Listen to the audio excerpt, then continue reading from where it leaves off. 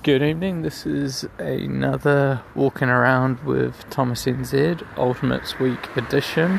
I think we're at the end of season 30, I want to say. And just... Sorry, walking through a crowd of people. And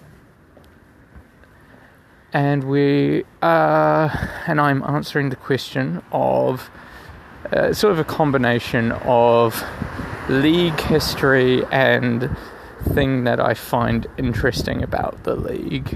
So in the tier 1 part. Hey, I heard about it. Yeah. Road closed. Yeah. Have you seen? You have to go around. Will do. So that is my neighbour telling me about the road closure that's up ahead because someone got violently attacked on our high road.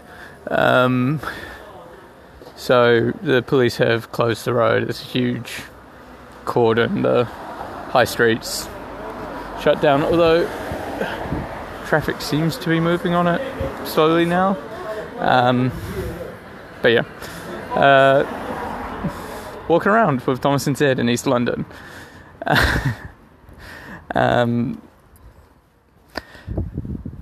Sorry, yes. Okay, so Tier 1 Ultimate Week's task.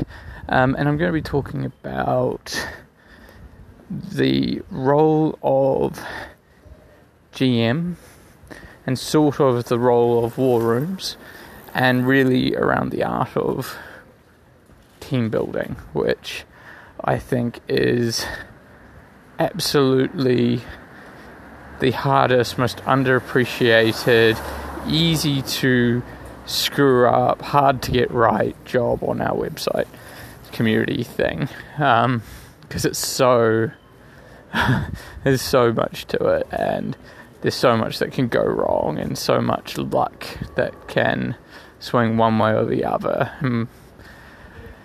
Yeah, so what I'm going to do is I'm going to talk about first my experience being part of the Austin expansion, which I've talked about a couple of times, so I'll try and be a little light on it, or at least focus on what I saw were the actions of the first 3 seasons by the GMs in War Room there.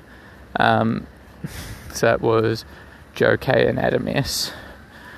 And then I'll talk a little bit about my 2 experiences with the Baltimore team. The kind of, the sort of, I don't want to say cautionary tale, but the kind of what happens when you just get it slightly wrong, and how it can just be that slight thing and it just doesn't work.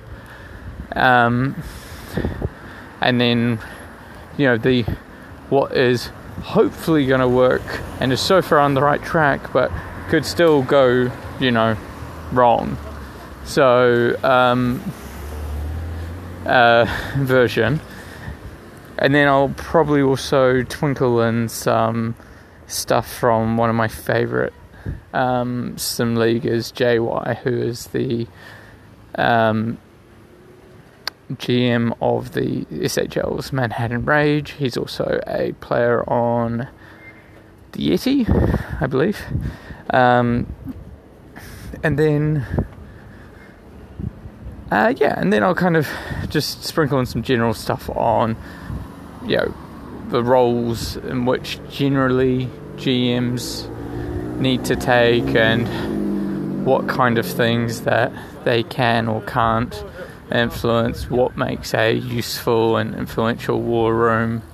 It's pretty ambitious. I'm probably not going to get there in 20 minutes, but I'll kind of stumble around until I do. Okay, I've reached the cordon. I'm definitely turning around or figuring out another way. Okay.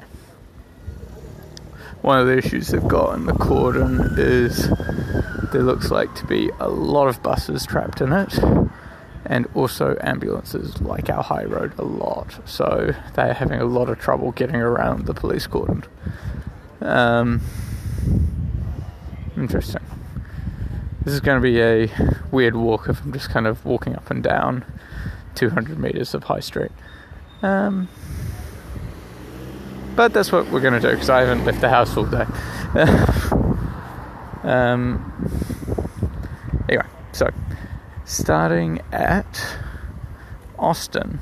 So for me, that adventure started being drafted as part of the season 16 draft class.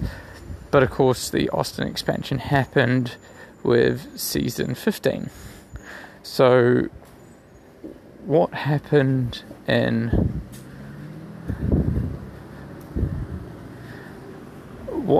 season 15? Huge Reddit class, huge decision to expand the league, and they decided to give each of the new expansion teams 2 draft classes before actually starting to play games.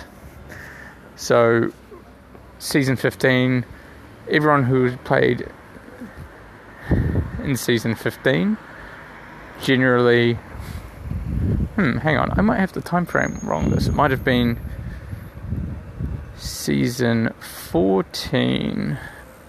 Yes, they joined the site in season 14. They were part of the season 15 draft class, I think. Ooh, I'm really screwing up the start of the story. Basically, they got 2 draft classes. I was in the second of the 2 draft classes. So I was in the second wave of people to be drafted by the Austin Copperheads. When I got into the locker room for the first time, the first kind of notable thing is Austin went all in on what was quite a short season 16 draft class, really, and invested trade capital from the expansion draft, where I believe they just drafted players that, this is rumour and vague memory, they just drafted players that people wanted to keep and then got draft capital to get them back.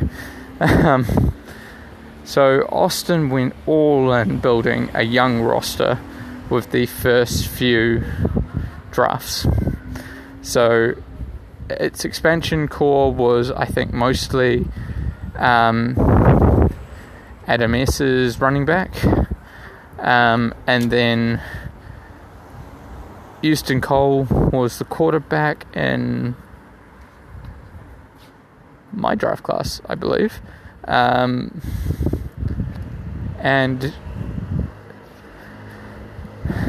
he was the other GM. So Adam S is Dick Wizardry, I think, and Joe K is Houston Cole. So those would become sort of part of the core of the team.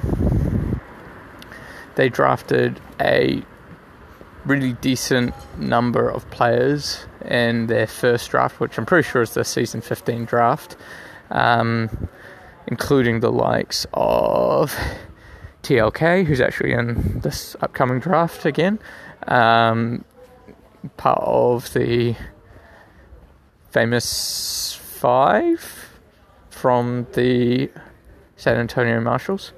They drafted SD Core. They drafted a fantastic user named Dizzy, and a number of other players who I should remember but just can't at this stage. There was a paramedic from San Francisco whose player name is not recalling me, but we're talking 4 or 5, maybe more, 5 or 6 actives from that draft class. Then in season 16, with all of their free sort of expansion draft capital, so for the season 16, they drafted, so they had 3 first round picks, The first one being the great Dermot, Dermot Lavelle Jr. Second one being me, Peter Larson, the tight end.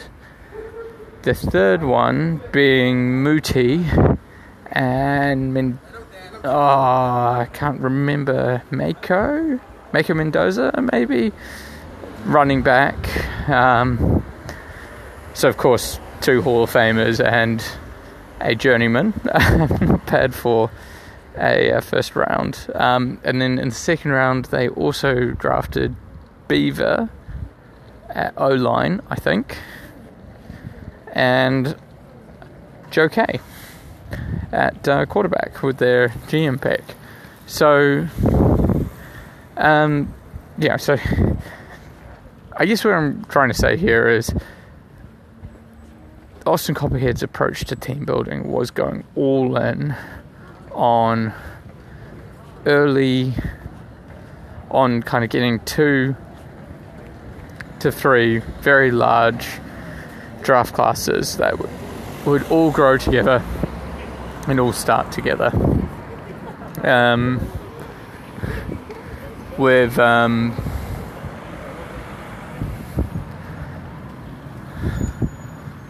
sorry, there's something strange happening on the street. I don't know what it is.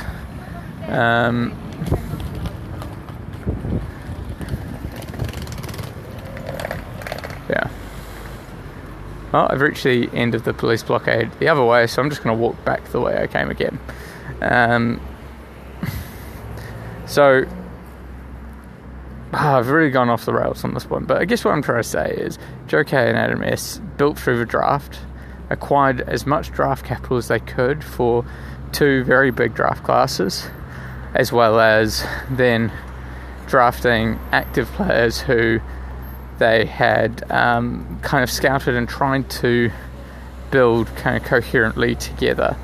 One of the things where they did is they knew they wanted me and they wanted to keep me, so they actually traded up to get another first round pick to draft Muti, who was a friend of mine who I recruited to the site. So they were trying to build a locker room that had friends in it, that had people that wanted to play for each other, and that was a very kind of purposeful move by the GMs at the time.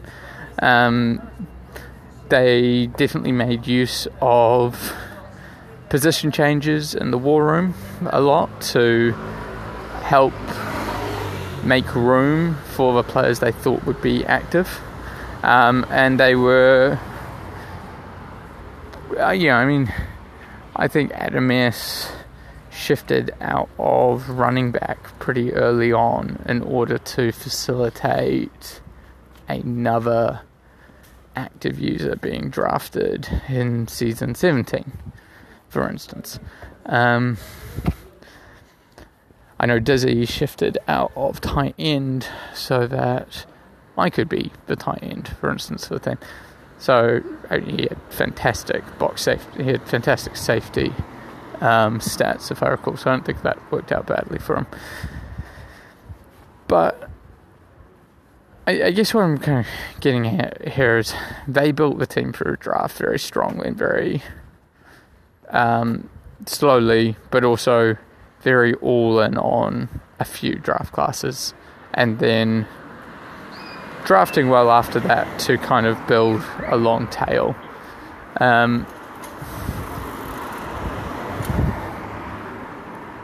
Where am I going with this? I mean, I think what we're now seeing in Baltimore is an almost exact replica of that.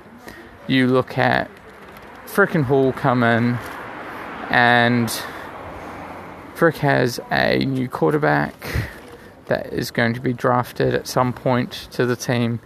And the kind of... But the main premise is almost very similar.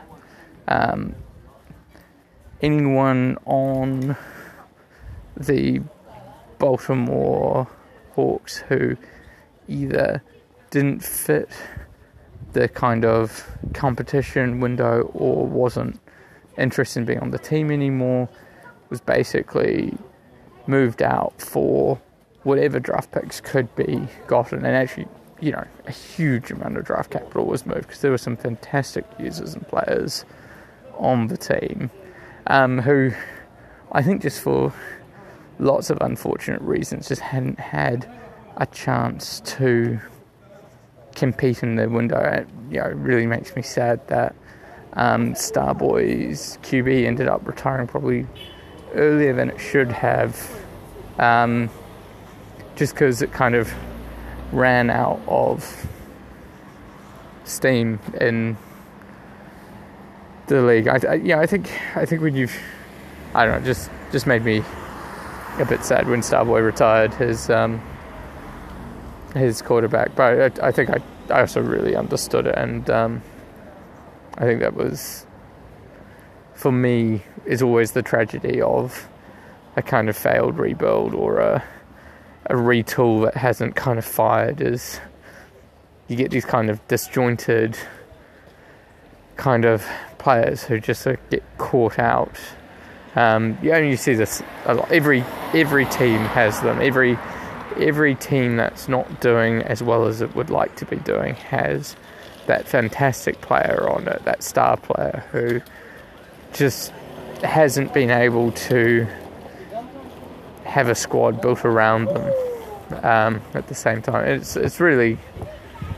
kind of really tough for those players, and it's really hard when we make, so I'm diverging here, but I'm kind of circling something. It's hard when we make friends in the league and we want to play with those friends, but by doing that we also kind of limit the potential of the players and characters that we create just by putting that constraint on where we want to play. And I actually think that's fine.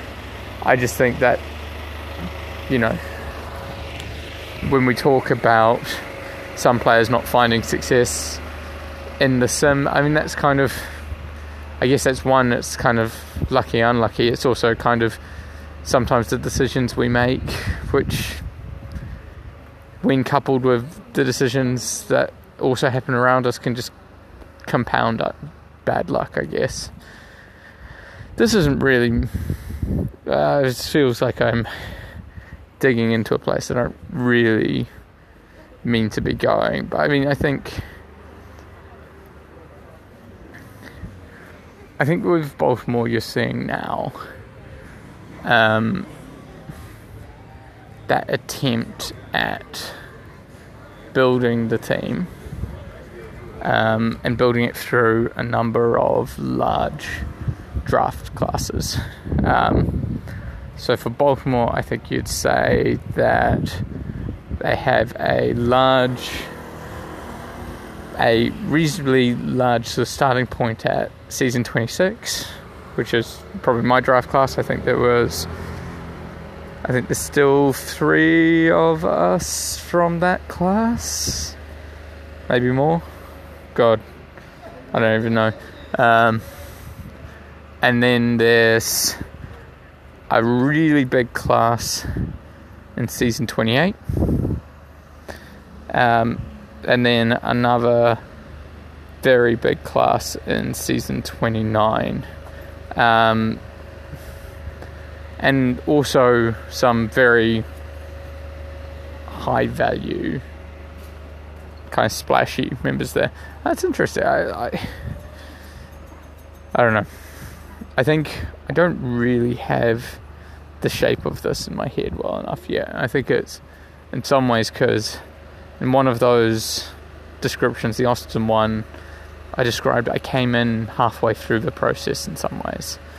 And then the late Baltimore, I was there at what was going to hopefully be the end of a retool, but it's never quite got there, and just kept, this is the tragedy of Baltimore when I started, it was just that constant sort of drain of just losing a free agent every season, maybe 2 free agents one season, and just kind of that coupled with the natural attrition of early retirements, of people going IA. Like, there's so much bad luck that can happen there, but then kind of feeds into a kind of bad situation. And like, I don't pretend to think that it was a fabulously managed place, but there was also a lot of bad luck that kind of fed into that. And I think what's interesting about being in Baltimore now then is it feels very exciting, but it also doesn't feel done. And then there's that question of how much more needs to be done before we're competing. And that's an unknown. And then I think there's also are we going to make it? Or is something going to happen that trips us up? Are we going to go just slightly too fast and never get there? And because we never quite get there, then suddenly a couple of people start going to regression, and suddenly we're going backwards, not forwards, and the window feels like it's closing, and then I don't know. It's a tricky situation. I think I think it's a really interesting challenge that the league has, and I think that general managers have, is that how do you play the long game when a year, 7 seasons, so like 7 seasons, about that. How do you plan ahead that long? How do you figure out what you're going to do? And I don't think there is a kind of straightforward approach to this, but I think one of the things that I really value is GMs who recognize the power of scouting. I think Frick is a great person in this space. So recognizes that scouting is both an information gathering campaign, but it's also an outreach campaign. It's also about letting people know who don't get on your team what being on your team might be like. And I think doing stuff like that, when you can, I let Frick down this season. I didn't manage to pull my end of the scouting reports done. So if you're a linebacker in the season 31 class and you didn't get an outreach from Baltimore, you could definitely blame Thomas NZ. And fortunately that bomb won't be around much longer. Probably. I'm lasting all right, actually. But it's just I